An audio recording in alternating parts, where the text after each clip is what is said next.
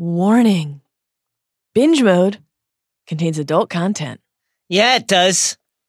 Listen, Fleur shows up. She's a part Vila, has that Vila magnetism. Ron absolutely loses his shit. It's either her or Crumb. The fantasies. We may talk about it. That's adult content, guys. And if you don't like that kind of thing, check out our friends Chris and Andy on The Watch.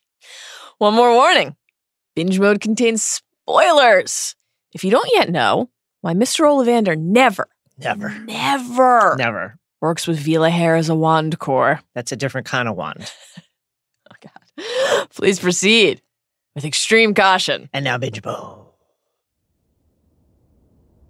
But Rita Skeeter had gone even further than transforming his heirs into long, sickly sentences. She had interviewed other people about him, too. Harry has the last found love at Hogwarts. His close friend Colin Creevy says that Harry is rarely seen out of the company of one Hermione Granger, a stunningly pretty muggle-born girl who, like Harry, is one of the top students in the school.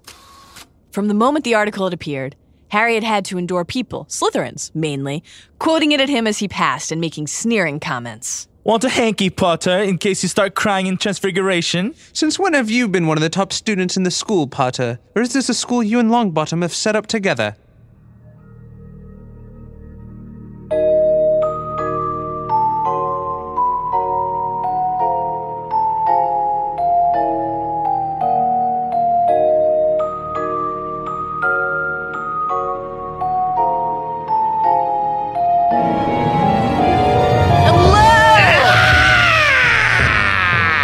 And welcome to Binge Mode Harry Potter. I'm Mallory Rubin, executive editor of TheRinger.com. What a great website! So good!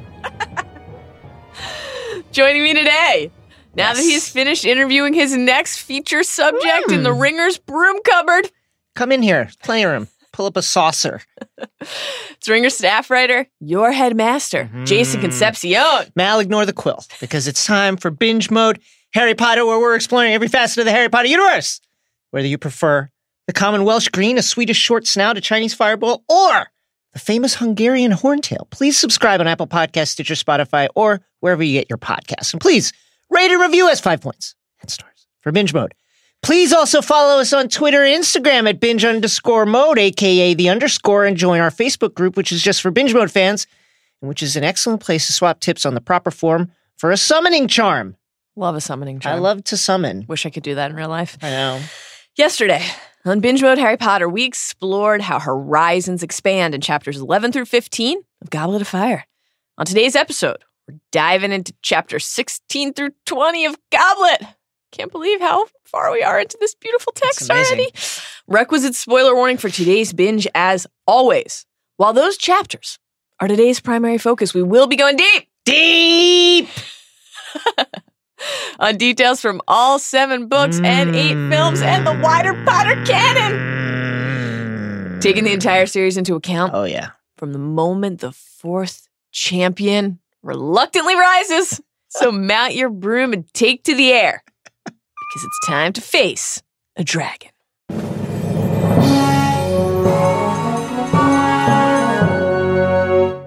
Mal? Yeah. Could you ask me calmly, sir? I'm sorry. Let me ask you this.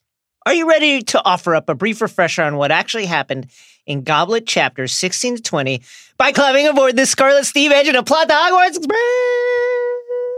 It's time to see who will compete Choo-choo. in the Triwizard Tournament. Yes. Or the quad, as we're calling it this year. Shouts to my dude Karkaroff. God, tough hang. The Goblet of Fire spits out the name of the champions one by one. Yes. Victor Crumb, obviously. Vic the Dick. Fleur Delacour, yeah, makes sense. She's great. Cedric Diggory, Handsome. Sure. And then... And then... Harry Potter, wait, what? What? Someone, in fact, most people think Harry has hoodwinked the goblet. But, sorry, when the name comes out, as Ludo Bagman will tell you. There are 4 champions this year. Sorry about it. Thanks to some illicit aid from Hagrid and Barty Moody, Harry learns what he needs to do for the first Triwizard task. And finally, the late November day comes, summons his firebolt, dances through the air and swoops past a vicious fire-breathing dragon to steal the golden egg and complete the task. He is tied for first place. Harry Potter. Shouts to Harry. Incredible work. Jason. Yeah! Podcasting champion. Everything seems to happen to you, doesn't it? It's just wild how that happens. And that gets us to this episode's big idea. So let's dive into the pensive to sift through our thoughts. The defining theme in chapters 16 through 20 of Harry Potter and the Goblet of Fire is isolation. So much isolation.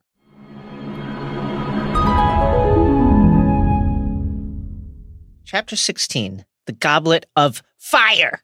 Ron is losing his shit over Vic Crumb, a.k.a. Vic the Dick. Hermione is like, man, you gotta calm down. But Ron is genuinely over the moon about this. He's one of the best seekers in the world. I had no idea he was still at school. Vic is like LeBron. Ron's not the only one acting this way. Some of the female students are looking for quills and talking about what Crumb will sign and where. Hermione says, really? Ron, shortly thereafter in the Great Hall, where do you reckon they're going to sleep? This is incredible stuff from Ron. This is amazing. Where do you reckon they're going to sleep? We could offer him a space in our dormitory, Harry.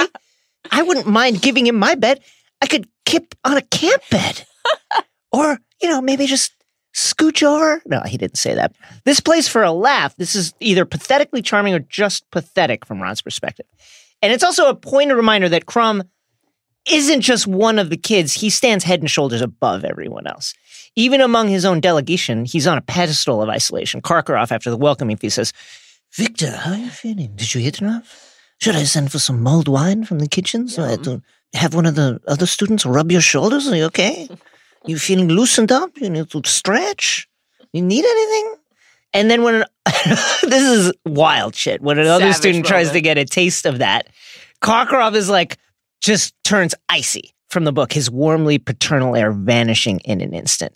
It's worth considering that what this must feel like for Crumb. He's just performed on the biggest stage in the magical world, the World Cup. He's a famous, genuine celebrity, the best seeker in the world.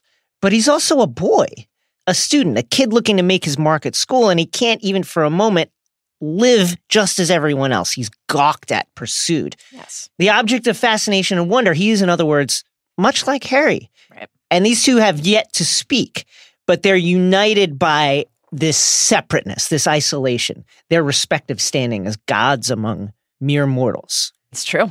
No one is on stage quite like Crumb among the visiting students, but still, all of the Durmstrang and Beauxbaton. Now I can only hear it in your voice. For some reason, I hear it as like a Cajun man. All of those students suffer some sense of isolation as they enter Hogwarts halls. They have each other, sure, but remember, they're not necessarily supportive classmates. They're foes. They're pitted against each other. They each know that the other members of their party, their school, that's a direct threat to their prospects for glory, for making the tournament. And then, of course, there's just the larger sense of feeling out of place, of feeling apart.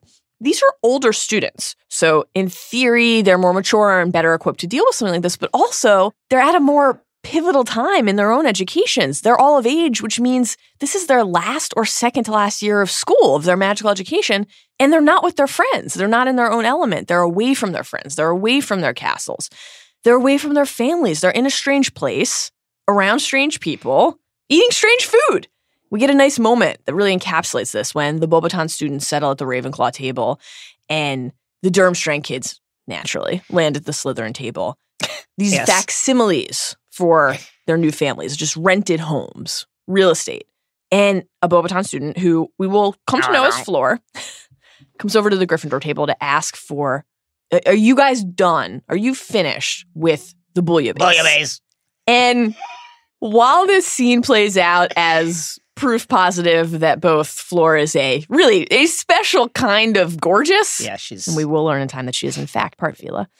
And also that Ron is a gaping buffoon. It also serves a more elemental purpose. It shows us a young person who is out of her comfort zone looking for something familiar, literally asking if she can have a little taste of home.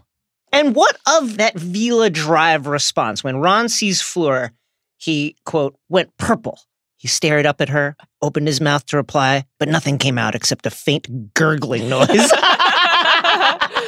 Oh, man, Ron. When she goes away, Ron says, "She's a Vila."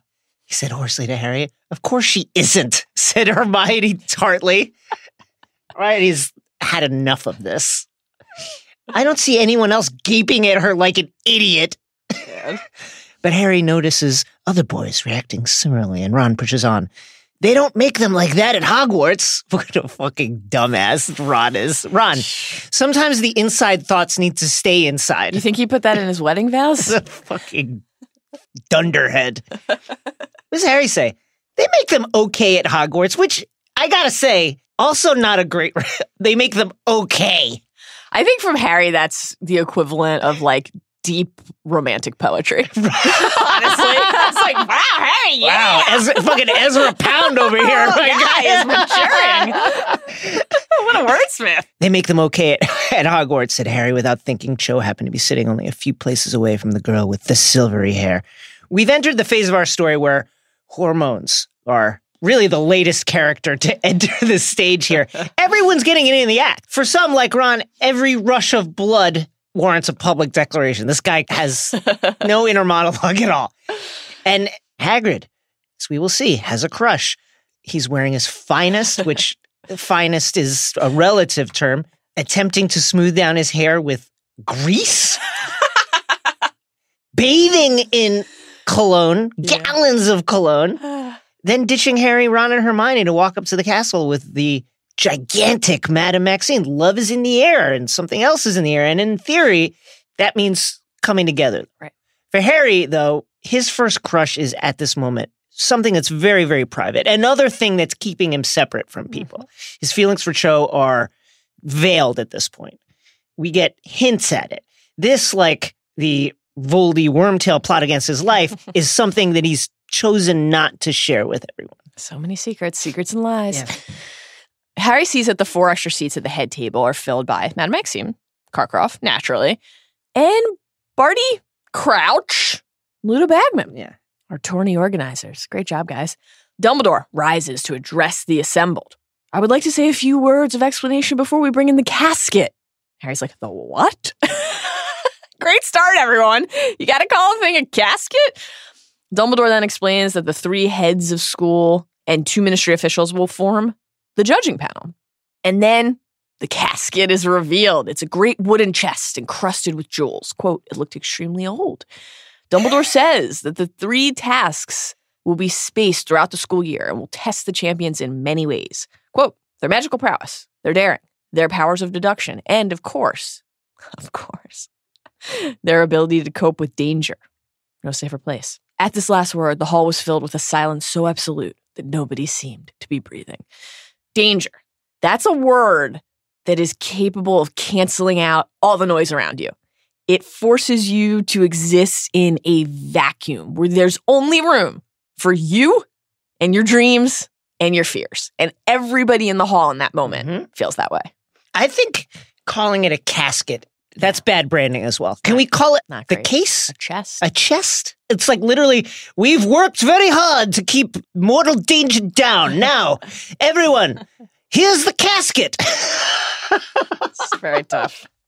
Dumbledore also explains that the champions will be marked based on how they perform in each task, and the participants will be chosen by, quote, "an impartial selector, the Goblet of Fire." And he pulls from the casket a large, roughly hewn wooden cup. It would have been entirely unremarkable had it not been full to the brim with dancing blue-white flames. The descriptions in these chapters are wonderful. Beautiful. There's something so fitting about this. An isolated decider, an independent arbiter. Yes. Whose formulations we cannot understand. Right. The one judge to rule them all is in many ways unassuming, an object that could blend in if not for its dancing flames. If not, in other words, for the magic that pulls it out of a mundane existence. It's more than just a cup. Anyone wishing to enter must clearly write their name and school on a piece of parchment, and the goblet will, quote, "return the names of the 3 it has judged most worthy to represent their schools." Dumbledore himself will be drawing an age line to ensure that no underage student yields to temptation. No one at Hogwarts has ever yielded to temptation, so this should be fine. I know. "I stake my personal reputation On this age line, no one underage will cross it. Mark my words, Albus Dumbledore. Sidebar. Wild to think that ask an older person is all it took to beat the age line? It's amazing. He continues, once a champion has been selected by the Goblet of Fire, he or she is obliged to see the tournament through to the end. The placing of your name in the goblet constitutes a binding magical contract. There can be no change of heart once you have become a champion. This, of course, is the key that Barti-Eye's plan hinges on. Yes. Once Harry's chosen, that's it. He's in. Right. He cannot get out. No escape. Thankfully, there is an escape from Harry's first off-puttingly charged moment with Karkaroff. When Harry lets him pass at the doors of the Great Hall, Igor freezes and stares at Harry. Think about what a weird thing this must be, right? Oh, yeah. For a convicted Death Eater to see there, the thing that led directly to your leader's demise. In fact, the whole Durmstrang delegation is staring at Harry. And quite a charged stare, too. Oh, yeah. These people are sharing a ship with Victor Crumb, international sensation, and seeing Harry literally stops them in their tracks. We keep seeing that Harry's reach, his fame, is even more considerable than we'd imagine. It's worldwide. Yes. And that, of course, makes him feel not excited, not admired, not appreciated, but utterly on stage and alone. It does sometimes make him feel pretty good. But in this case, it makes him feel very strange indeed. Yes. Very weird. The feast isn't raucous gluttony for once. No tuck-in from Dumbly. Everyone wants these plates out of here so we can get to the ceremony. Let's just get this on. And at last, the goblet is ready. The hall is plunged into a state of gloom. The goblet shining brightly, its dancing flames blue-white. Then they turn red. Sparks emit from the cup. A tongue of fire shoots into the air, and a piece of charred parchment flutters out, which Dumbledore catches. The champion for Durmstrang will be Victor Crumb. And everybody's like, of course. We get it. Right. Sure. Goblet turns red again. The champion for Beauxbaton is Fleur Delacour. Again, naturally. Hermione notes that Fleur's classmates are a mess, weeping with their heads in their arms. Look at the isolation that our champions are feeling. Vic Crumb already raised above the rest of his classmates. They probably had no expectation that they would get in. For Beauxbaton, clearly, everyone thought, I have a shot. So not necessarily a support system there. This is a budding rivalry among even their own schools. When it's time for the third and final champion, the Hogwarts champion, a silence fell, quote, so stiff with excitement, you could almost taste it. Then, the Hogwarts champion is Cedric Diggory. And Ron shouts, no! Such a tough one I for know, Ron. fucking Ron. But no one hears because Hufflepuff is going fucking nuts. I love this. Too often, our puffies are overlooked. Yes. Far too often. Far too often. This is, tough look for Puff to lose Ced when his star was just descending. But let's give them their moment on the stage here. Here on the grandest stage these students have seen, one of their own has been deemed the most worthy representative of the entire school. What a great feeling for a house that, listen, to be fair, even in the books, gets short shrift, mentioned quite lightly. Often the isolated house, and here, Yes. in the thick of it all. When it finally quiets in the hall, Dumbledore says, I hope I can count on all you, you know? Yeah. Be good classmates, be good pals, support the three champions now that they've been selected. He's moving on into, it's tournament mode. But he stops speaking suddenly, and it is abundantly clear to everyone why. The fire has turned red again. That's not supposed to happen. But out shoots another piece of paper. Quote, automatically it seemed, Dumbledore reached out a long hand and seized the parchment. He held it out and stared at the name written upon it. There was a long pause, during which Dumbledore stared at the slip in his hand, and everyone in the room stared at Dumbledore. And then Dumbledore cleared his throat and read out, Harry Potter. Whoops. Consider what must be going on in Dumbledore's mind in this moment. Mm-hmm. We do not think of Dumbledore as a man prone to silence. He is a man of action. Now, a man of withholding truth and information, sure, but ultimately not of silence, not of stunned silence. He's a man of action. He is a man of confidence. He is a man of command and intent. That brilliance, as we will learn over the course of the series, particularly in his confessions to Harry at the end of Order of the Phoenix, in the revelations that populate Deathly Hallows, that command Yes. That knowledge can be a heavy, isolating burden. Here, however, Dumbledore is just like everyone else in that room. He is confused. And that is terrifying. How did this happen? What does it mean? And how can Dumbledore protect Harry if he doesn't even understand the rules anymore? Like I said, I think my guy is also a little embarrassed. He staked his reputation on this age line. But the age line has nothing to do with this. It's about the fourth champion. Yeah, but it's kind of like he also doesn't know that at this time. He was like, yeah, there's only 3 will come out. And by the way, if you're underage, don't even bother. Yes, that part's bad. Oh, shit, Harry Potter, what? Yeah, that part's bad. I mean, Chapter 17, the 4 champions. Harry sat there, aware that every head in the Great Hall had turned to look at him. He was stunned. He felt numb. He was surely dreaming. Oh, man. He had not heard correctly. There was no applause. There's a buzz as if of angry bees. People stand to look at him. He's frozen in his seat. Again, a creature in the zoo. McGonagall rushes over to whisper to Dumbledore, who's, quote, frowning slightly. Harry turns to Ron and Hermione and sees the whole Gryffindor table looking at him, mouths agape. Yeah. I didn't put my name in, Harry said blankly. I didn't. Both of them stare just as blankly back. Dumbledore calls his name again. Up here, if you please. Hermione pushes him off the table and up to where he needs to go. And when he gets up, he trips over his own robes. Little moments like this are so humanizing.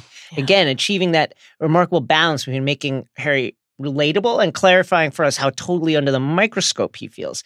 He can feel every eye upon him during a walk that feels an hour long. And who hasn't felt that feeling? Yeah. When you have to make a public statement or you have to talk it for class, you have to do something. And man, you are suddenly aware of your body in a way that is uncomfortable. Even Ron and Hermione couldn't give Harry reassurance in that moment, couldn't make him feel less alone. But now he's reached Dumbledore. Surely now Dumbledore will make him feel like it's okay. No. Well, through the door, Harry, said Dumbledore. He wasn't smiling, which is... yeah, a key description. Is like a door slamming shut. The absence of that signature twinkle in the eye, the trademark twitch of the lips must make Harry feel like there's truly no hope. Even Hagrid fails to smile at Harry or reassure him. He looks completely astonished. Harry is alone. Harry enters the side chamber where the portraits on the walls are already gossiping. And Harry looks ahead. Quote, Victor Crumb, Cedric Diggory, and Fleur Delacour were grouped around the fire. I love this. So good. They looked strangely impressive, silhouetted against the flames. That is the kind of moment, that kind of description, that makes J.K. Rowling so good. Harry, almost always, since he entered the magical world, is the giant in the room. Mm-hmm. Even when he doesn't want to be. Often, especially when he doesn't want to be.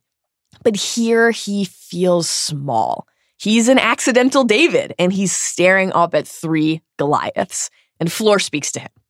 What is it? Do they want us back in the hall? She thinks he's there. Right. They don't understand. To deliver a message. Yeah. Quote, Harry didn't know how to explain what had just happened. He just stood there, looking at the 3 champions. This is another fabulous line here. Yeah.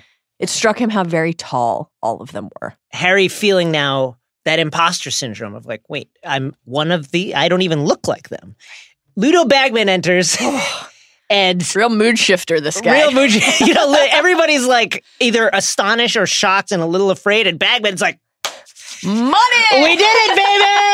Hey! May I introduce, incredible though it may seem, the 4th Triwizard champion! Crumb, his face darkens. Cedric looks, quote, politely bewildered. Fleur thinks it's a joke. And then is frowning. There's clearly a mistake. He cannot compete. He's too young. He's like a little boy. I could stomp him beneath my heel. He's nothing. He's too young. Who is this infant placenta man? Oh my God. He still has umbilical cord trailing from his belly. Dumbledore, who is this baby? Bagman reminds them that the age restriction is a new invention, looking at Dumbledore. Right? That's new. Right? What's more, hey guys, the name came out, and that name came out, and that's it. Bagman says, his name came out of the goblet. I mean, I don't think there can be any ducking out at this stage. It's down to the rules, you're obliged. Fucking Ludo Bagman. It's like Incredible. unbelievable, this guy. At that moment, Dumbledore, Crouch, Karkaroff, Madame Maxine, McGallion, and Snape come in the room. And it's the vibe and energy coming off of them is not good. Woo. Not good. When Fleur sees her headmistress, she calls out, They're saying that this little boy is to compete also. Look at him. I have to change his diaper now, and he will compete. Do you want the applesauce, little champion boy? You want your little juice cup? This starts to bring Harry back to himself. Somewhere from the book, somewhere under Harry's numb disbelief, he felt a ripple of anger. Little boy? Yes, your little boy. Your little baby. Oh. Maxime and Karkaroff, enemies in this competition, are united in this moment. And why wouldn't they be? Because I gotta say, this feels like home cooking, if you're them. Oh, yeah. You go to Hogwarts, and then all of a sudden Hogwarts gets 2 champions, and one of them's a baby? What the fuck is this shit? What is the meaning of this, Maxime wants to know. I don't recall anything about the host getting 2 champions, Igor notes. And Maxime from the book, it is most unjust. Yeah! Again, this is a little bit of egg on Dumbledore's face. It looks bad for him. I'm sure he's got larger concerns at this moment, but also, like, his peers are like, what are you doing to us? The Ministry, too. Shocking. Well, Ludo Something went wrong. Listen, Ludo Bagman is like, hey, guys, broken eggs, let's make an omelet. This is awesome. Let's make an omelet that I can feed to the goblins so they stop hunting me for my crippling debt. Yeah. Dumbledore turns and looks at Harry, and Harry looks back at him. Quote, and I will be quoting not only the quote, but the description of the quote. Quote, did you put your name into the Goblet of Fire, Harry? He asked calmly. End quote. Very important description there that seemed to have gotten lost in the process of adapting this into a film. For more on that, tune in for 7 hours when we talk about this movie. Harry replies with the truth. No. Dumbledore next asks if Harry had an older student put his name in for him. Again, no. And then McGonagall, a true legend, steps up. One of the only people who's channeling her confusion and anger in that moment in logical fashion. After people are attacking the age line, McGonagall says, Dumbledore, you know perfectly well you did not make a mistake, said Professor McGonagall angrily. Really, what nonsense. There's that great moment before that where Dumbledore's like, well, it is possible. And he's like, nah, this isn't on me. I know I got the magic, right? It's something else. McGonagall continues. Harry could not have crossed the line himself, and as Professor Dumbledore believes that he did not persuade an older student to do it for him, I'm sure that it should be good enough for everybody else. Yeah. McGonagall, this moment reminds us, is truly one of the most ride or die characters in the story. She is always rational. Yes. She is always logical. Yes. She always takes stock of the facts. Yes. But she's also always got your back. Yes. If you're one of her people. She is never going to leave Dumbledore or anybody else she cares about and believes in out on an ice floe. Crouch puts it plainly. Fucking Crouch. Even though Crouch is disturbed as well by what he's seen and surely has other considerations. We have to follow the rules, and the rules say the names that come out of the goblet must compete. And Bagman is like, woo! Karkaroff demands that each school get 2 champions, which honestly reasonable. Is quite reasonable. Reasonable. Quite reasonable. But Bagman says, hey man, goblet's out. The goblet's out, the goblet's out. That's a magical thing. I don't even know how it works. It turns on when we're going to have the tournament, and then it turns off. And no one can turn it on until the next tournament happens. And Igor's like, yo, I'm about to be up out of here. Yes. This is bullshit. A new voice rises. Empty threat, Karkaroff, growled a voice from near the door. You can't leave your champion now. He's got to compete. They've all got to compete. Binding magical contract, like Dumbledore said. Convenient, huh? It's Bart I. Moody. Naturally. Yeah, and Karkaroff says he has no idea what Moody means. Don't you? Said Moody quietly. It's very simple, Karkaroff. Someone put Potter's name in the goblet knowing he'd have to compete if it came out. What an incredible moment to think about. Barty is in essence sharing his plan with the room. Incredible. He's telling everybody what is happening. Yeah. This is what he did and this is why, but he's weaponizing this knowledge, turning what he knows to be true into accusations and paranoia that will make everyone else in the room feel isolated and suspicion of the others or of what the others might think of them. He's essentially putting the truth out there in order to degrade the weight of the truth. What is true? What really happened here? Who could have done this? No one knows. Right. Masterful manipulation, Yes. it really is. Bardai says that Harry, not the other heads of school, is the one who has the right to complain. But funny, I don't hear him saying anything. Flora is really offended by this. She's like, this is a chance Manny would die for. What does he have to complain about? Yeah. And Moody, always one to lighten the mood, whether it's actual Moody or imposter Moody, says maybe someone's hoping Potter is going to die for it. Dun, dun, dun. And Karkaroff, to his credit, he kind of pulls a Malfoy here, which is to say he's being a despicable dick, but also this is a great line. It really is, and we have to give him credit. We all know Professor Moody considers the morning wasted if he hasn't discovered 6 plots to murder him before lunchtime, Right. said Karkaroff loudly. Apparently, he is now teaching his students to fear assassination, too. We got a Dumbledunk coming here. An odd quality in a defense against the dark arts teacher, Dumbledore, but no doubt you had your reasons. You know what another odd quality is? Being Voldemort. That's an odd. I find that an odd quality in a defense against the dark arts teacher. Incredible. Bardai, however, gains continued power and control over the room from being isolated in his possession of the truth. This is his plan. He knows what actually happened, and he can use that to manipulate the situation and work the room. Imagining things, am I? Growled Moody. Seeing things, It was a skilled witcher wizard who put the boy's name in that goblet. Doing so, he notes, required hoodwinking a very powerful magical object. He gets so specific here that it is almost maddening in hindsight. You just want to shake the other characters in the room, particularly Dumbledore, a noted legilimens, who can read minds and figure things out. But really just anyone who has common sense and the ability to perceive a situation and say, this guy is dropping the kind of detail that only someone who's visited the crime scene could possibly know. Mm-hmm. Quote, it would have needed an exceptionally strong confundus charm to bamboozle that goblet into forgetting that only 3 schools compete in the tournament. I'm guessing they submitted Potter's name under a 4th school to make sure he was the only one in his category. This is exactly it. This is some real whoever smelt it dealt it shit. It's like Harry Potter, University of North Carolina. Dumbledore speaks up. No one knows how this happened, but it has, and there's nothing we can do. Again, we've come to think at this point mostly because of Harry, because of the force of reputation, not because of anything we've actually seen, that Dumbledore can fix or solve anything. That's the kind of vibe he puts out. He's the only one that Voldemort ever feared, notably. He beat Grindelwald. He's considered by many the greatest sorcerer in the world, but he can't figure out a way around a name on a piece of paper. It's a helpless, lonely feeling for him, for Harry and for us. Everyone is resigned to this new reality. Crouch steps forward to explain what happens next. The first task is designed to test your daring, he told Harry, Cedric, Fleur, and Victor. So we're not going to be telling you what it is. Courage in the face of the unknown is an important quality in a wizard. Very important.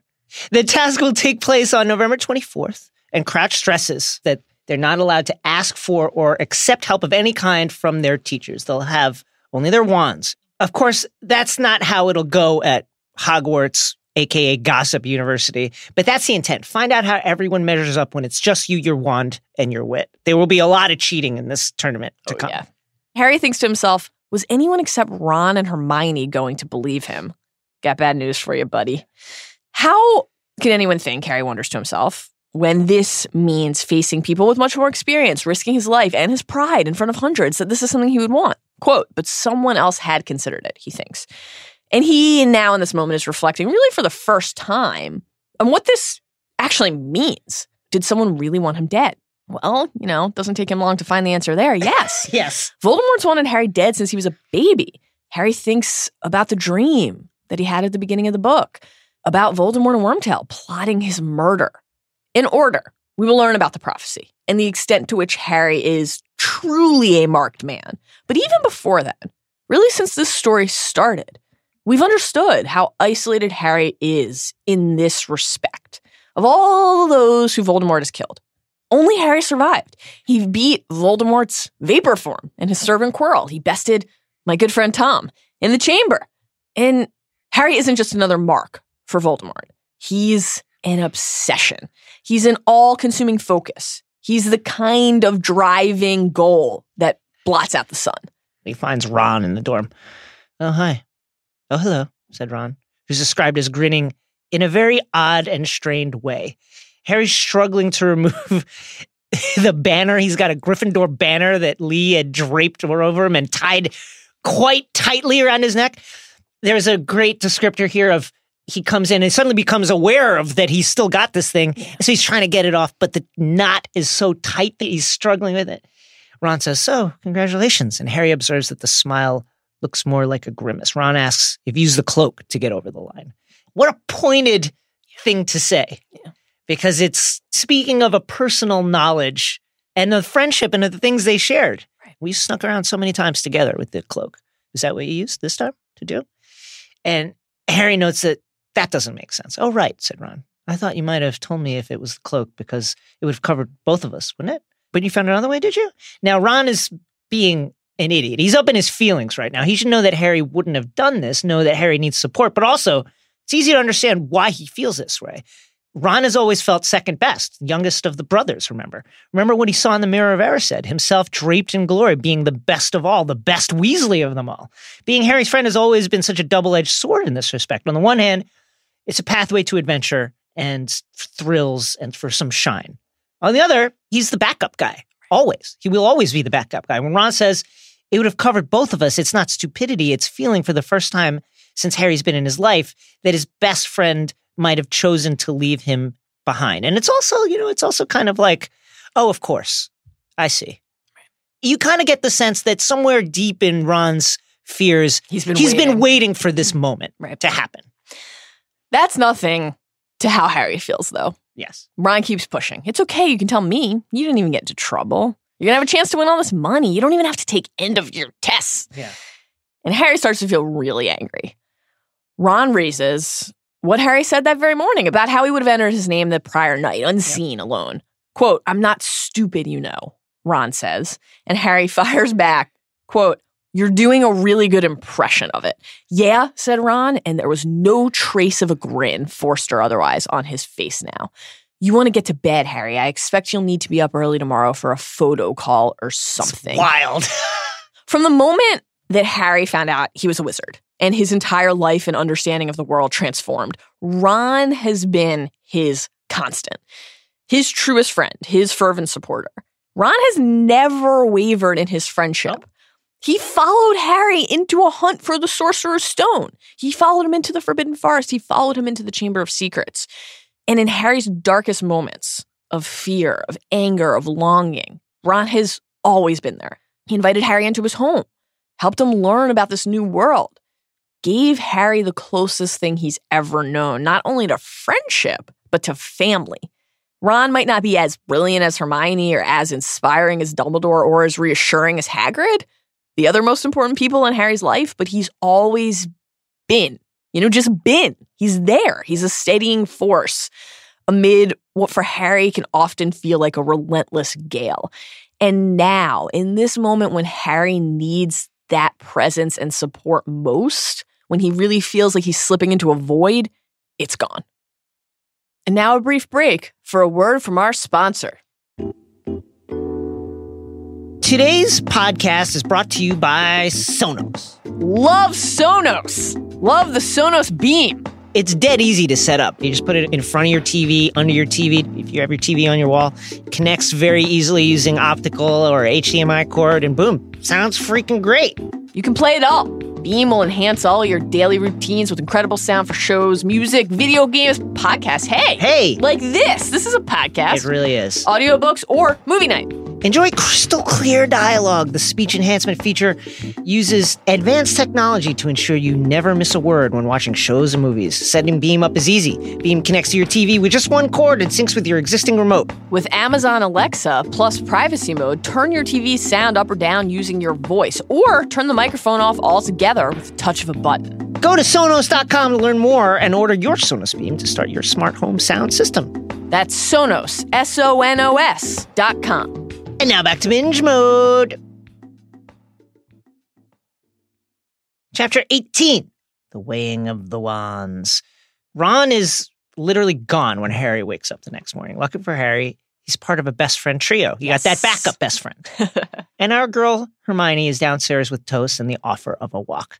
And she believes him. Of course she does. Like, Hermione's probably been working on this all night. What happened? Life, blessed life, the sustenance of unwavering trust and support. She brings something other than toast and companionship, too. Some wisdom. Yes. When Harry pushes her about Ron, she says, "Oh, Harry, isn't it obvious? He's jealous." Mm-hmm. She explains what's so clear to us.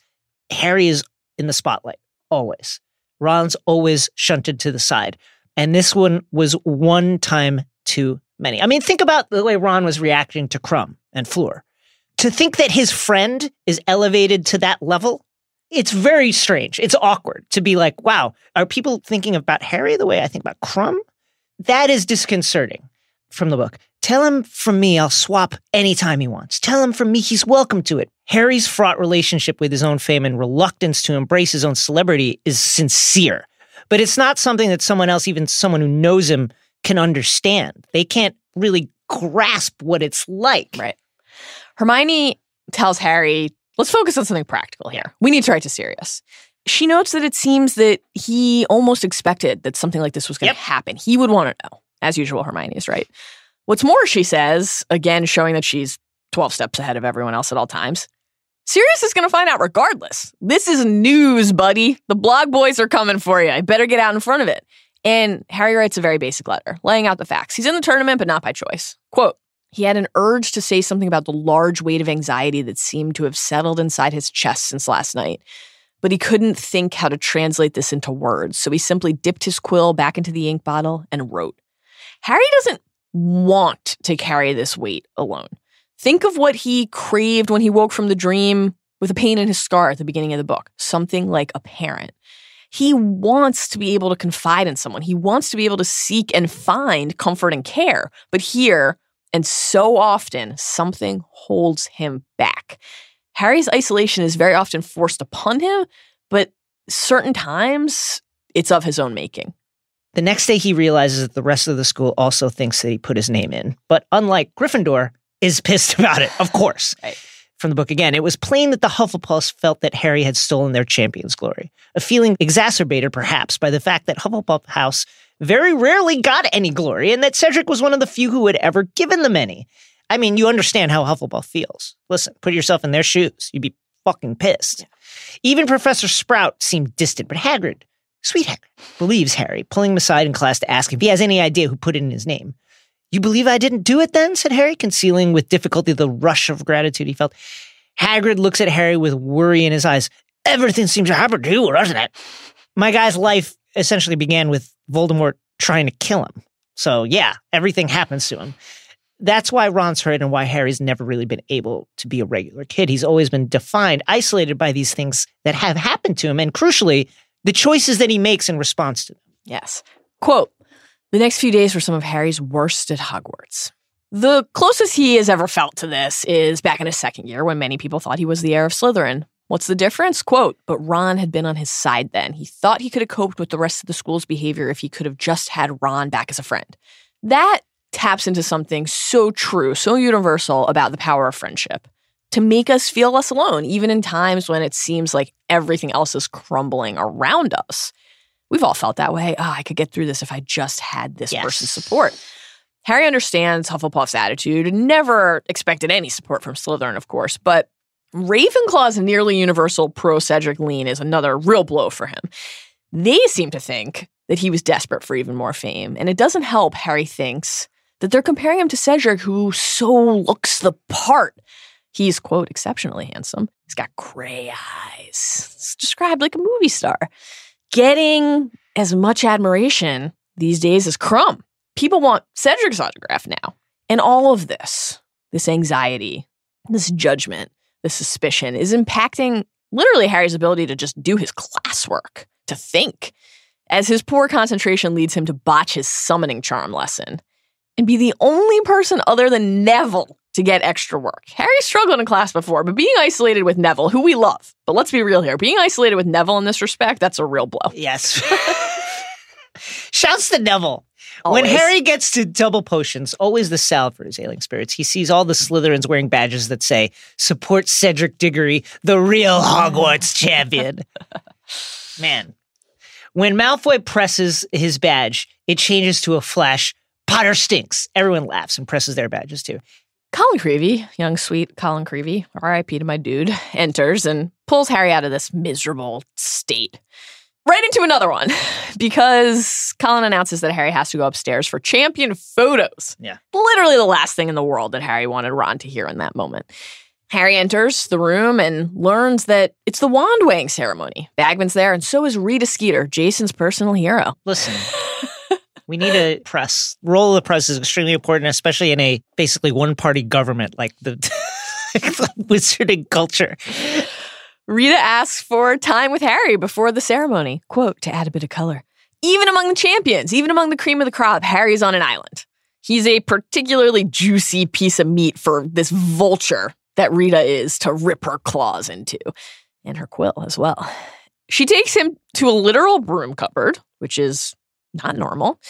And when she smiles, Harry counts 3 gold teeth. Amazing stuff.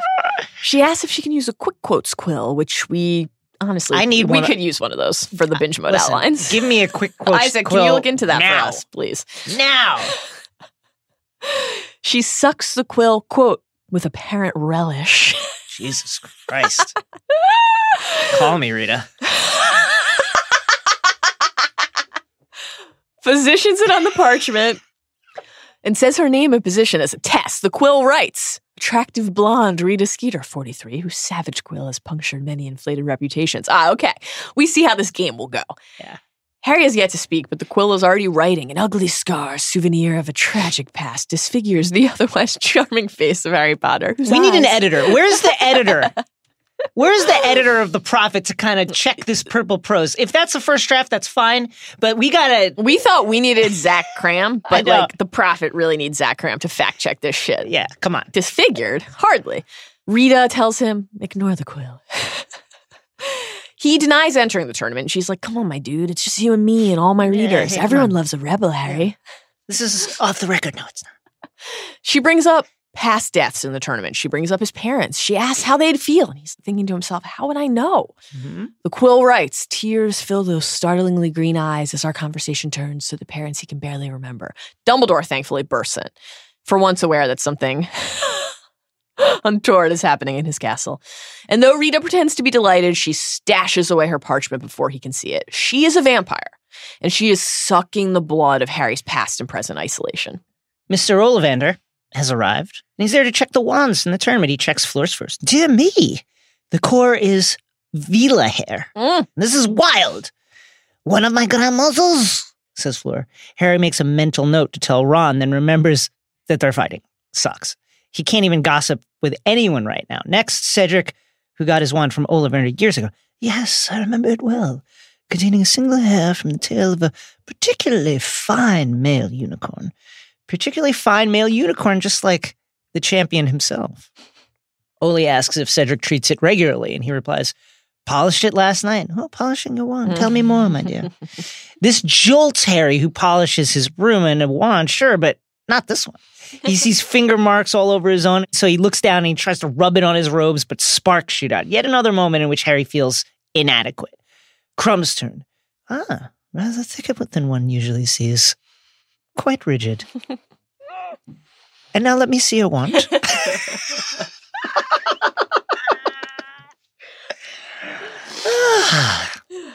And then it's Harry's turn. And he thinks back to that moment when he got his wand and learned that it was a twin to Voldemort's wand.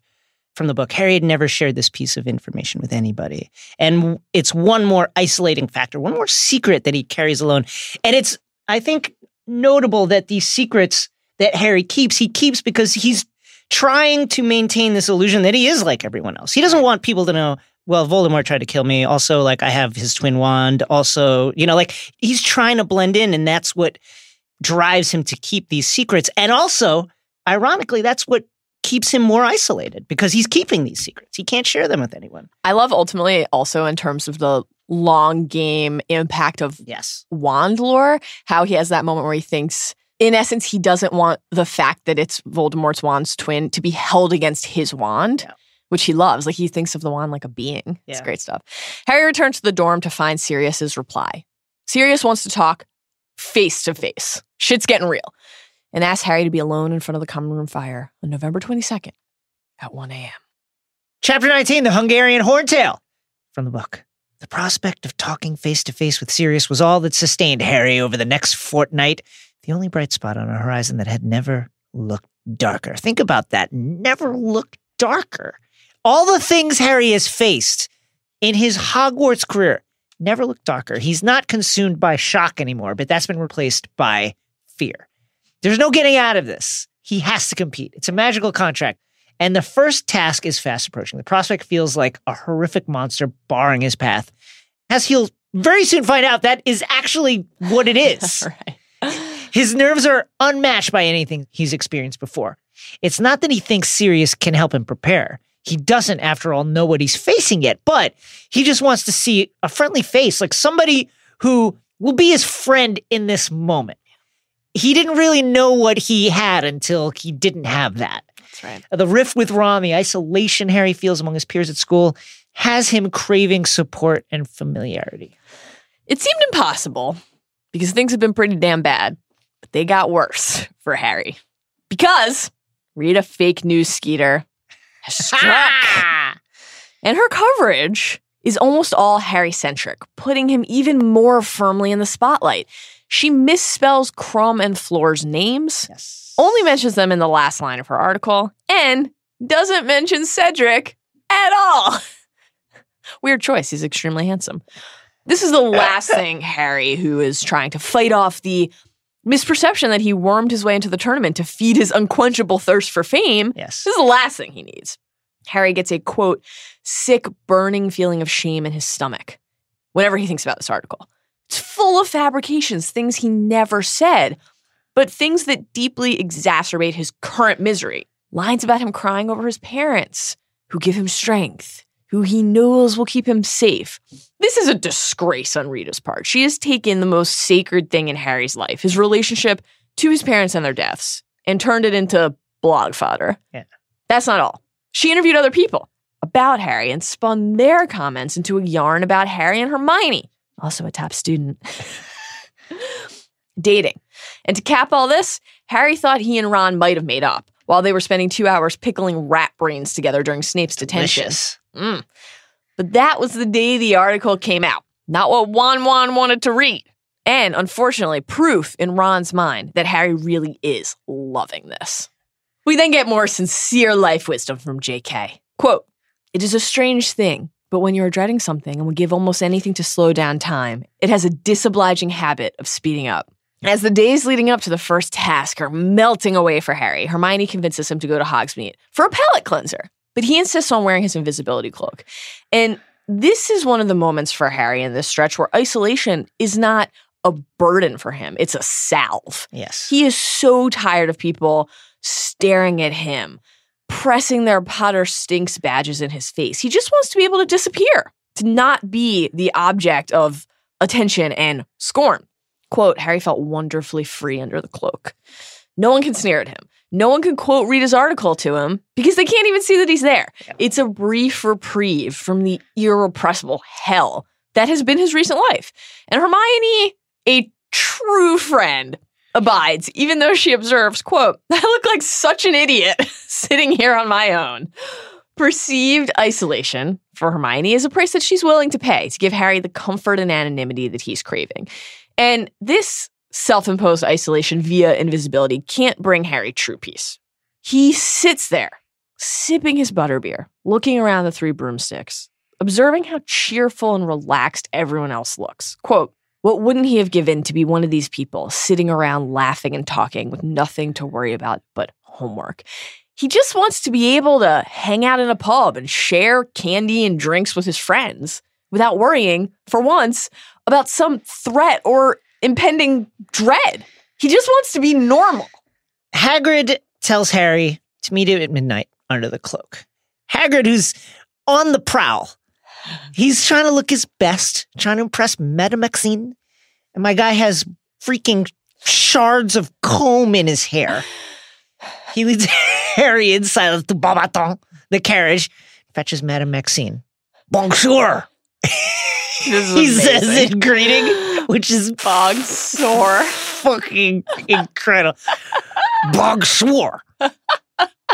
Merci beaucoup. He tells Madame Maxine not to tell anyone about what he's about to show her. Harry's getting impatient, worried about missing his appointment with Sirius, but then Harry sees it. Boom. Dragons, guys. First task. We're already cheating. For more on dragons, check out our Sorcerer's Stone, Episode 3, Restricted section. Harry sees 4 breeds and hears a voice warn Hagrid to step back because they can shoot fire 20 feet. And he's seen the Horn and Tail reach 40. They can't tame the beast, so in unison, they stun them. Harry realizes the wizard who warned Hagrid is Charlie Weasley, who gently chastises Hagrid for bringing Maxine. She's bound to tell her student, isn't she? Great point. Hagrid asks if the champions will have to fight the dragons, and Charlie says, no, just get past them, I think. He notes that the organizers wanted nesting mothers will realize soon this is to protect the egg. Charlie also says that he doesn't envy whoever gets the horntail. Vicious thing, he says, with a back end as dangerous as its front spiked tail to pair with fiery breath. We can already see where this is going, as Charlie shifts to how Mrs. Weasley is agonizing over Harry's safety. He still cries about his parents. Oh, bless him, I never knew. Harry's had enough. He walks away and reflects on what he's just learned. Here's the thing, though. Surely everyone knows. Right. Because secrets at Hogwarts spread like wildfire. This isn't actually an isolating burden, but it still feels like one. Everybody knows about it. So in that sense, it's not. But on the other hand, he has to face it. So what do you do with this information? You're not supposed to have it. That's clear. It's in the rules. But do you share it with others? Who can you talk to? Who do you go to? Well, it's time to go talk to Sirius, for one. Right. Quote, he couldn't remember ever wanting to talk to someone more than he did right now. Harry sees Karkaroff sneaking off to spy on the dragons. There you go, more confirmation. Every champion but Cedric will know what the task is. Harry sneaks back in to the castle and blessedly finds the common room empty. Hermione didn't have to set off a dung bomb. Other than the Potter really stinks badges that the Creevy brothers have unsuccessfully adjusted. Sirius's head is in the fire, just like Amos Diggory's had been back at the Burrow, and Harry smiles for the first time in days. Our guy Sirius, he looks good. He looks younger. His hair is short. His face is full. But his eyes, Harry observes, still carry the ghost of Azkaban. That's never going to leave him. And Harry, for once, doesn't front and say he's fine. He lets it all spill out. I'm a goner, he finished desperately. Sirius says, we'll get to the dragons in a minute. I got something I want to talk to you about. Karkaroff, said Sirius. Harry, he was a Death Eater. You know what Death Eaters are, don't you? And he goes on to tell Harry that Karkaroff was in Azkaban with him and that he thinks that's why Dumbledore wanted an Auror at Hogwarts this year. Moody, Sirius reveals, caught Karkaroff in the first place. He's out of Azkaban because he did a deal with the Ministry. He named names, and now he's very unpopular. What's more, he's been teaching his students dark arts. All of this tracks. So Sirius adds, watch out for the Durmstrang champion as well. Uh-oh. Sirius also says that he's been reading between the lines of Rita's articles and figures out that Moody was attacked the night before starting at Hogwarts. Someone, Sirius has deduced, wanted to stop him from getting there. Harry's trying to process this all. Why? Why would Karkaroff want to kill him? And Sirius says the Death Eaters have been more active lately. He also brings up Bertha and how Albania, where she vanished, is where Voldemort was last rumored to be. Observation, Sirius should be in charge of everything. Yes. He says that Bertha was at Hogwarts with him and that she was the type who'd be easy to lure into a trap. Harry says, so Voldemort could have found out about the tournament? Sirius is really close to having a lot of the information correct here. But of course, he, just like everyone else, could have no way of knowing that Barty Crouch Jr. is really the threat here and that he's really Junior pretending to be Moody and that Karkaroff isn't actually the one behind this. But Sirius says, I can't help thinking the tournament would be a very good way to attack you and make it look like an accident. Exactly. And this is just more information for Harry to carry, more evidence that he's a target, more proof that he needs to try to evade something that's coming for him and him alone. Man, it's so interesting to think all the suspicions that people have about why Harry's name came out of the goblet, what the attack could possibly be, and everybody's so off base. It is so much more serious and nefarious and evil than anyone, even these people who've seen some of the evilest shit, could imagine. Just as Sirius is about to tell Harry how to stop a dragon, there's a sound. Harry ushers Sirius away, and it's Ron. And Ron's like, who are you talking to?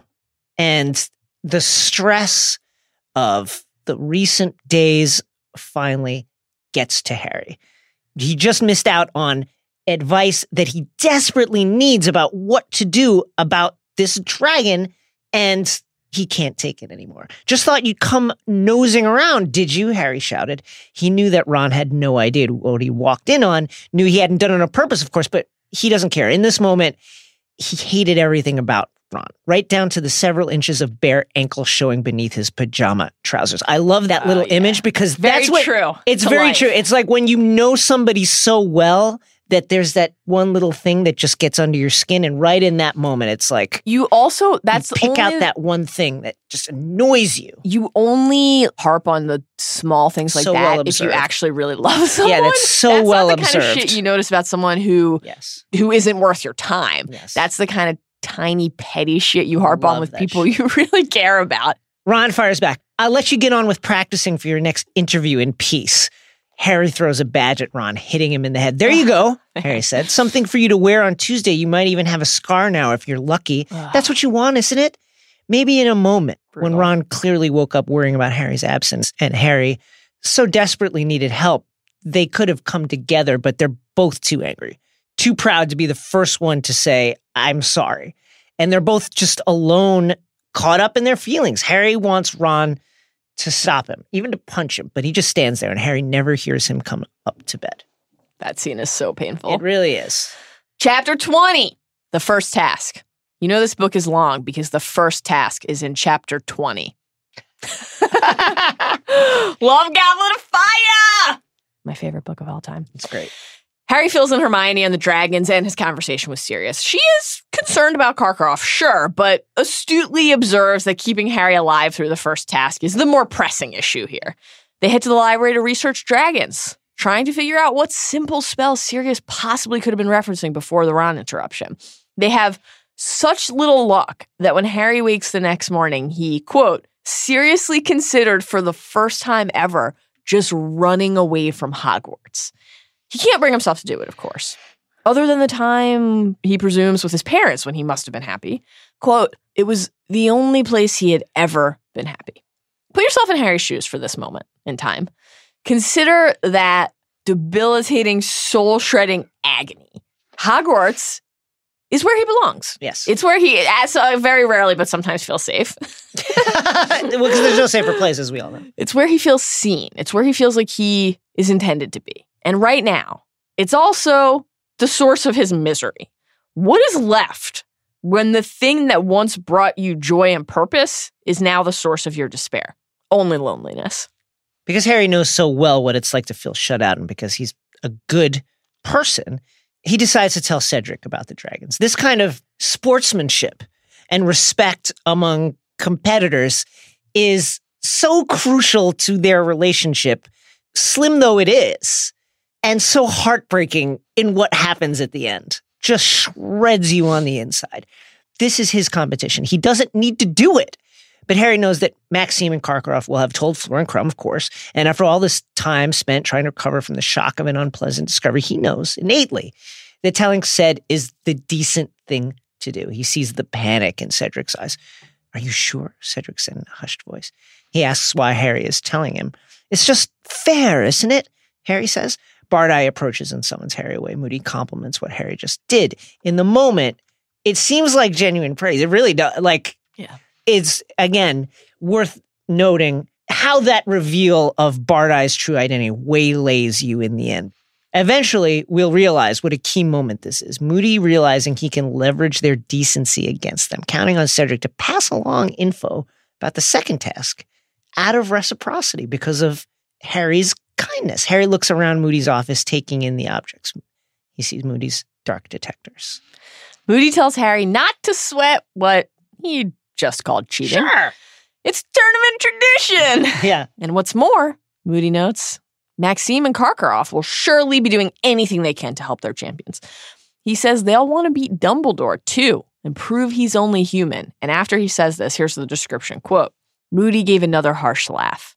Well, of course, he's proving right now as he executes his plan that Dumbledore is only human. Mm-hmm.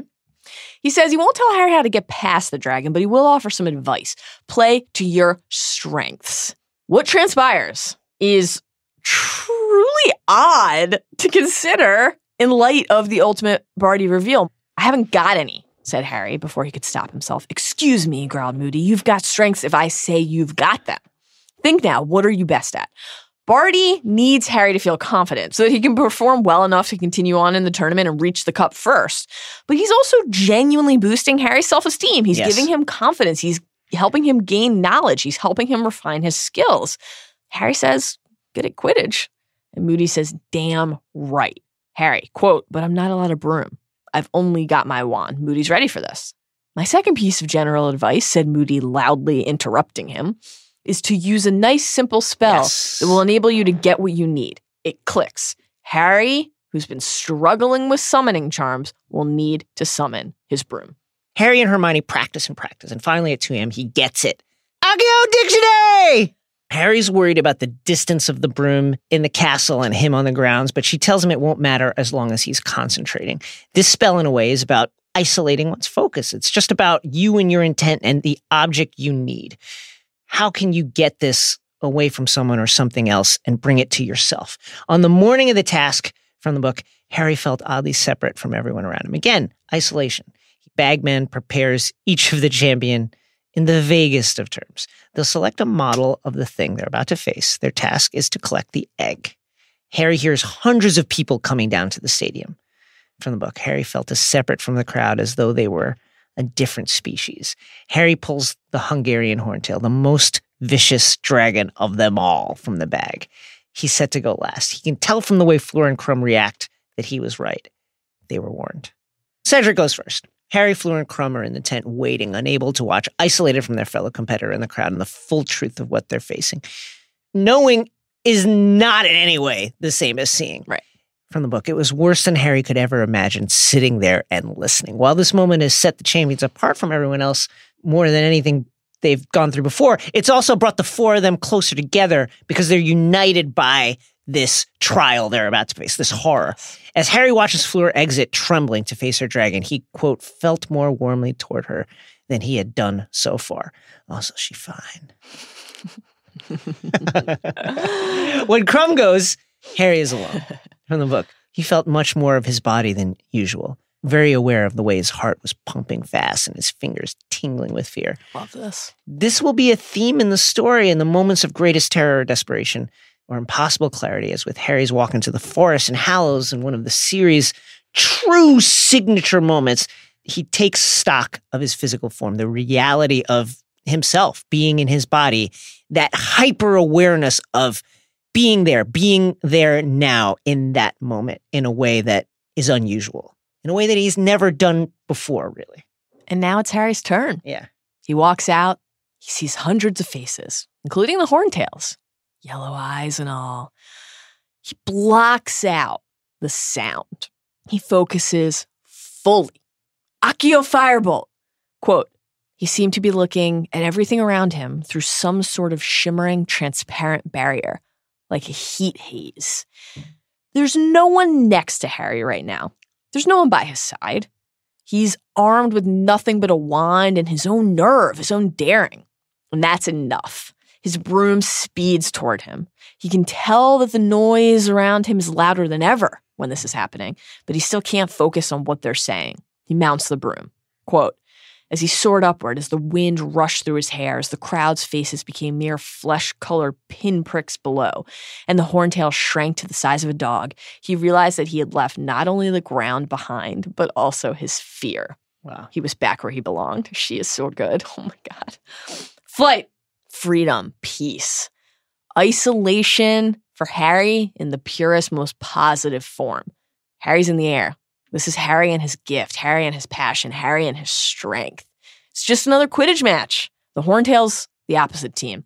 Her flame, just another bludger to dodge. The golden egg, a snitch to catch. Mm-hmm. Great Scott, he can fly, yelled Bagman as the crowd shrieked and gasped. Are you watching this, Mr. Crumb? Think about that. That's the brilliance of what Harry is doing right now. Bragging to Crumb, who is acknowledged by many to be the best flyer in the world. Are you watching this, Mr. Crumb? Unbelievable. The Horntail's tail grazes Harry's robes on one of his maneuvers, but the cut isn't deep. He ignores the sting. He goes on. He makes himself a fly for the dragon, moving this way and that, tempting her forward away from the eggs. And as soon as she rises, he dives. Golden egg in his hands, finally, the volume turned back up in his ears. Cheers as loud as the ones at the World Cup. Our youngest champion, Bagman shouts, is quickest to the egg. Then, well, this is going to shorten the odds on Mr. Potter.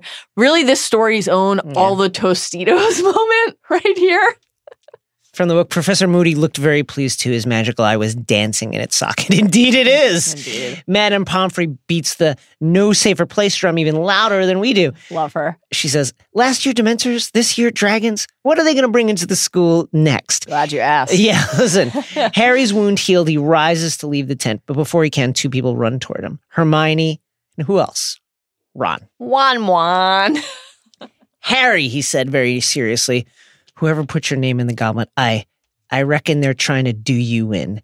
Harry's cold at first. Caught on, have you? Took you long enough. Hermione looks nervous and Ron opens his mouth about to speak. From the book, Harry knew Ron was about to apologize and suddenly he found he didn't need to hear it. This is real friendship.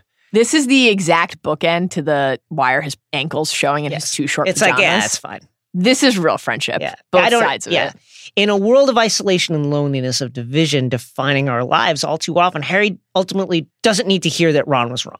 He just needs to feel that that relationship is repaired. Harry goes to get his marks. Madame Maxine, 8, which is okay. It's tough. Taken Sure. off for the shoulder wounds. That's fair. Yeah. Crouch, who is, by the way, mind controlled. 9. I like the 9 because it doesn't draw too much attention to it. But it's good enough. But yeah, the guy controlling you wants that to be a high score. Yeah. Dumbledore, 9. Okay, sure. Bagman. This is egregious. Bagman with money on this. Egregious. 10. Chill out, my guy. Bagman again, who took Harry aside in front of everyone before this. And Karkaroff, convicted Death Eater, 4. What the fuck? You thought nothing could be more egregious than Bagman. I just want to say, I don't think there's any way to go lower than 8 and do it in a dignified way. Harry doesn't care. Ron's support is enough. And what's more, when it came down to it, the school came to his side. Yeah. All but those fucking Slytherins. And Harry's tied for first place with Crumb. Bagman tells them the next task will be February 24th and that their eggs are their clues. That's my egg sound. Time to hit the bath. Ooh. Jason? Yes. Where do you reckon they're recording? We could offer him a space in our studio, Jason. I wouldn't mind giving him my mic. I could give it a remote connection. We need our guests to be comfortable. And to help us achieve that, please toss the invisibility cloak over our heads and lead us into the restricted section to teach us what we need to know about the magical world's other schools. Oh, I love school.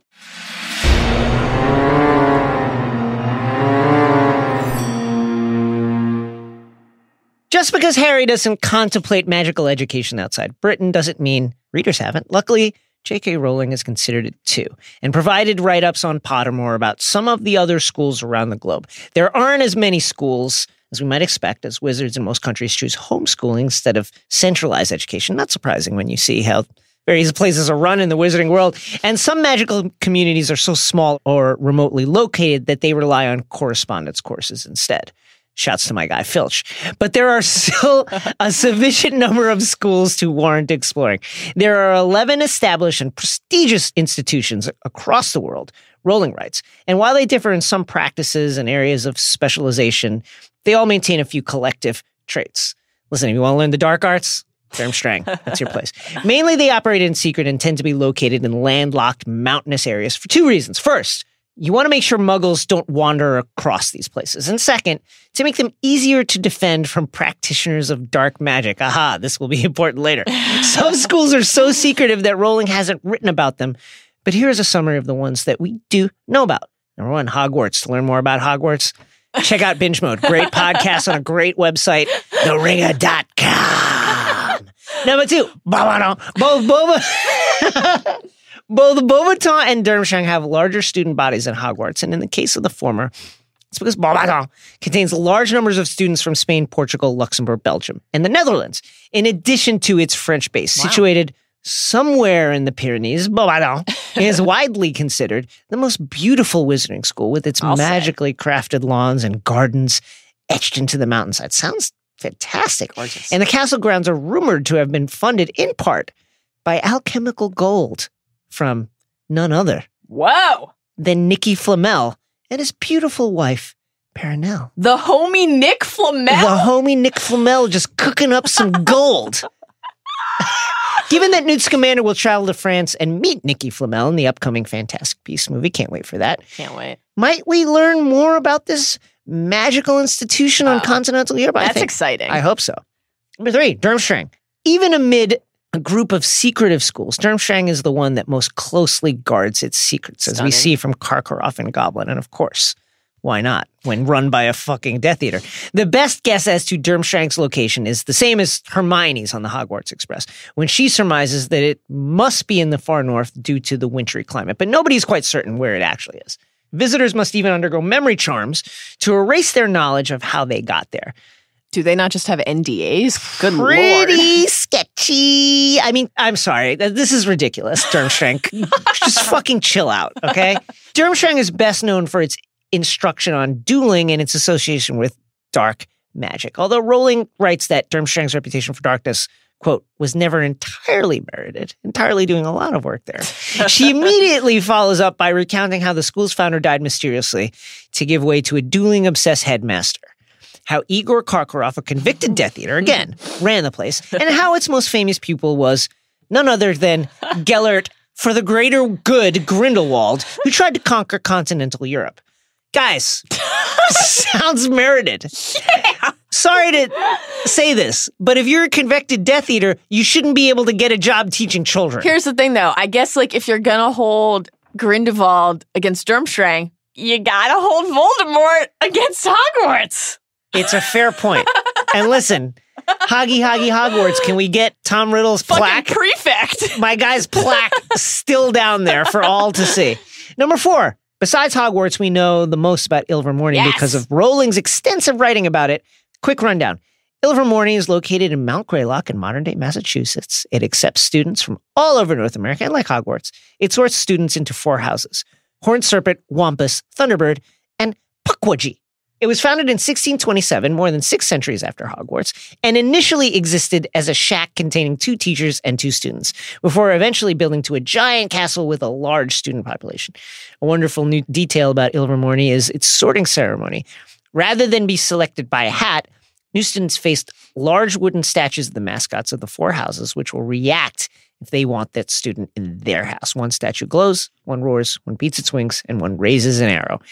After this process, the students proceed to a second ceremony where they are chosen once more, this time by a wand. The Japanese school of Mahutakoro starts its education at the age of 7 instead of 11. Those students younger than 11 go there during the day, and it still has the smallest population of any of the great wizarding schools. The school has a reputation for churning out Quidditch stars. Wow! Thanks in large part to its location. It stands at the topmost point of the volcanic island of Minami Iwo Jima. And both stormy seas and the need to watch out for planes from a nearby Muggle airbase help refine the flyer's technique. Wow. Goodness. A fascinating bit of magic enchants students' robes. They grow in size along with the students and change color as the students learn, beginning as a faint pink and, if the students achieve top grades, eventually turning gold. If the student has experimented with dark magic or broken the code of secrecy, though, the robes turn white to signify the malfeasance. I think we need this everywhere. Not into this. I go the other way. This is a combination of like a karate belt system and like the Scarlet Letter. Number 6, Ouagadou. Nobody knows exactly where this school is located, and its location is called just the Mountains of the Moon, and it appears to float in midair. Very but we do know. Thronesian. Yes, but we do know that it's more than 1,000 years old, the most prominent institution in Africa, and comprised of students from across the continent. Because the wand is a European invention, many Ouagadou students perform magic just by pointing their finger or making hand gestures, and they're especially talented in astronomy, alchemy, and self-transfiguration, by which they can transform into animals at will. I'd love to know more about this. Me too. Children accepted into Ouagadou learn about it from dream messengers who appear to sleeping children and leave a token, usually an inscribed stone in their hand, to be found when they wake up. Wow. Changing my pick for what spinoff I want to see. I want to see this. This is incredible. I would love to know, just the differences inherent in magic without a wand. Yeah. That is fascinating to me. Castellabrochu. This Brazilian school is located deep in the rainforest and accepts students from the whole South American continent. It is built as a square edifice of golden rock, often compared to a temple. Due to its location, this school is well known for its herbology and magizoology education and offers exchange programs for non-native wizards who wish to study the diverse life in the rainforest. And then, Great. The last school we know anything about is Koldovsuritz, located in Russia. The one public detail about this mysterious academy is that its students play a game similar to Quidditch, but in which they fly on uprooted trees rather than brooms. Seems unwieldy. I can see Putin doing that. Yeah. However, this fact comes from a recently released children's edition of the books and nowhere else, so it's unclear whether it counts as canon. Not canon. Regardless, let's hope we learn more about Koldovsuritz and the remaining mysterious magical schools sometime soon. I'm so into this. Never stop creating, JK. Love it! Jason? Yeah. I don't show favoritism, me. Yeah. I'm just going to give you some good general advice. I want to hear it, man. And the first bit is play to your strengths. And one of them is splitting our nuggets. Split it. If not our souls, by Yeah. sharing 7 of our favorite insights and observations from Goblet chapter 16 through 20. Because 7 remains the most powerfully magical number.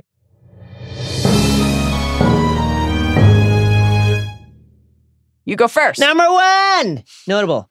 Moody's eye can see through Harry's invisibility cloak. Why is this notable? Because when Luna's father describes how the Hallow, that is Harry's cloak, he says, we're talking about a cloak that really and truly renders the wearer completely invisible and endures eternally, giving constant and impenetrable concealment no matter what spells are cast at it. How many cloaks have you ever seen like that, Miss Granger? This, when juxtaposed with Moody's ability to see through it and with Dumbledore's ability to do the same, which in interviews Rowling has said stems from him non-verbally casting the Hominem Revelio spell, doesn't seem to jive. And yet, here we are. Either there's a discrepancy or Xenophilia slightly oversold the Hallow's invulnerability. Either way, Voldemort should have armed all his Death Eaters with magical eyes. Number 2. Some more great Moody foreshadowing in this span of chapters. Much like with his Lucius and Snape comments that we highlighted in our last episode, his "it's my job to think the way dark wizards do" line to Karkaroff is a big clue. He literally is a dark wizard, so of course he's thinking like one. Similarly, his insistence on drinking from his flask, even at the 3 broomsticks, while incurring Rosmerta's displeasure, big polyjuice potion Easter egg right there. And then there are his dark detectors. The secrecy sensor, which Bardi says has been buzzing ever since he got here because of the lying students. Can't trust a student. Of course, it's actually buzzing because Barty Crouch Jr. is impersonating Madame Moody, and that's Madame Moody's secrecy sensor. Much like Harry's sneakoscope was buzzing around Pettigrew Yes. in Azkaban. Right on cue. Bardi mentions that he had to disable his sneakoscope. Naturally, also Moody's. Polyjuice can fool humans. Can't fool these objects. And them, quote, "Oh, that's my faux glass. See them out there skulking around? I'm not really in trouble until I see the whites of their eyes. That's when I open my trunk." Later, in the climax of the book, as Barty is revealing his treachery to Harry, the forms of Harry's saviors will take shape in this faux glass. We'll talk about that more when we get there. And of course, the real Moody, he's in that trunk. Tough. Yeah. Number 3, speaking of our guy Fred, this is very sad, but we can't help but note how sad it is in this moment. Fred grows that long white beard because he never had the chance to do so because, spoiler, our guy Fred will die. Number 4, lots and lots and lots and lots of something is up with Barty Crouch clues in this stretch. We get an early line in these chapters. Quote, "Mr. Crouch, however, looked quite uninterested, almost bored. This is not the vibe that we got from this guy at the Quidditch World Cup. Very focused on his work." Then, in the side chamber after Harry is selected, we get this observation. Quote, "Crouch, who was standing outside the circle of the firelight, his face half hidden in shadow. He looked slightly eerie, the half-darkness making him look much older, giving him an almost skull-like appearance." Shortly thereafter, quote, "Barty, want to do the honors?" Mr. Crouch seemed to come out of a deep reverie, at which point Harry thinks to himself that Crouch looks ill and observes that there are shadows under his eyes, a papery look to his skin, quote, that had not been there at the Quidditch World Cup. Dumbledore also notices this. He looks at Crouch, quote, with mild concern, asks if he wants to stay the night. And then Crouch, as we already discussed, gives Harry a 9. Has to be a high score from Crouch. He's imperioed by his own son impersonating Moody to help Harry get through this tournament. We will learn all of this at the end of the book, that Senior was under the Imperious Curse this whole time, explaining his disposition, his appearance, and his actions. Number 5. Lastly, there are a couple of small but really sweet second and third task clues. Okay, I'll write to him, said Harry, throwing his last piece of toast in the lake. They both stood and watched it float there for a moment before a large tentacle rose out of the water and scooped it beneath the surface.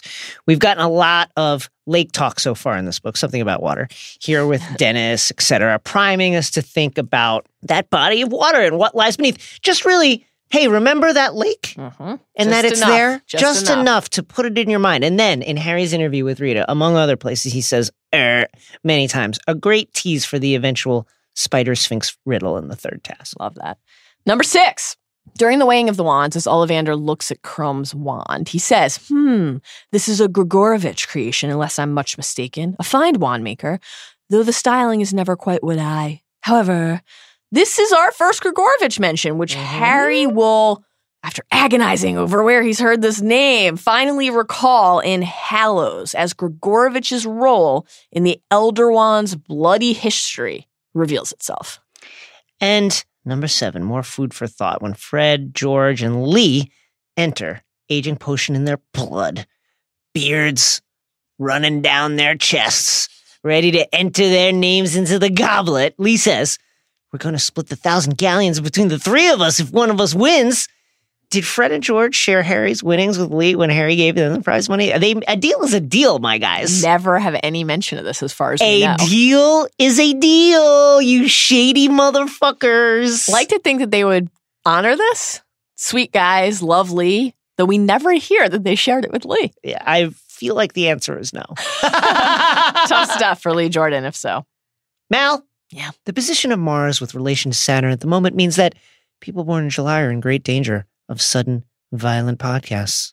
Well, that's good. Yeah. Just as long as it's not drawn out. I don't want today's champion to suffer. Every episode, we're going to honor the person or creature that compelled us the most, and today we're dishing out some last-minute points and awarding the House Cup to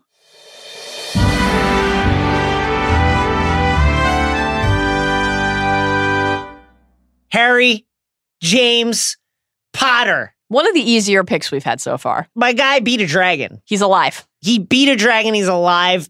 He's got Ron back in his life. Got Ron back in his life. He's tied for first place. Flew in a manner that some would say exceeds the abilities of Vic The Dick. the Big Dick Crumb.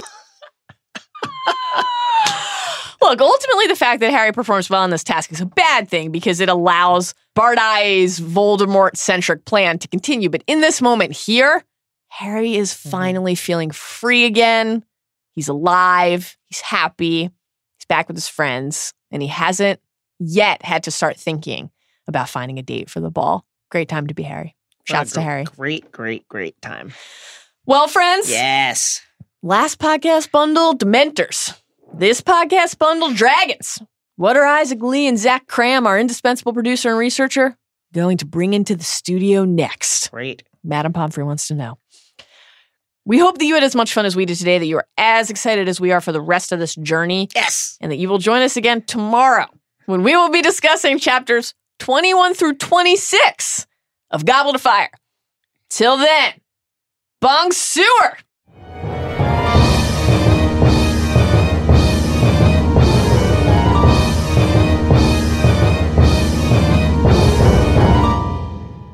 Oh, what is this?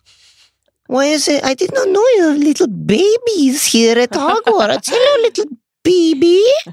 Did you lose your mommy? What is little baby doing here? Do they need us outside?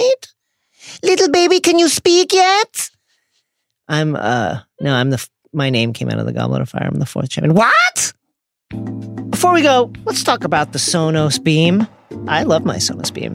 Great sound. Love the way my video games sound on it. Love the way Overwatch sounds on my Sonos Beam. Just fabulous. And the other thing, You can play it all. Yeah. Beam will enhance all your daily routines with incredible sound for shows, music, video games, podcasts like Binge Mode, Harry Potter, Woo! audiobooks, or movie night. Setting Beam up is easy. Beam connects to your TV with just one cord and it syncs with your existing remote. So go to Sonos.com to learn more and order your Sonos Beam to start your smart home sound system. That's Sonos, Sonos.com.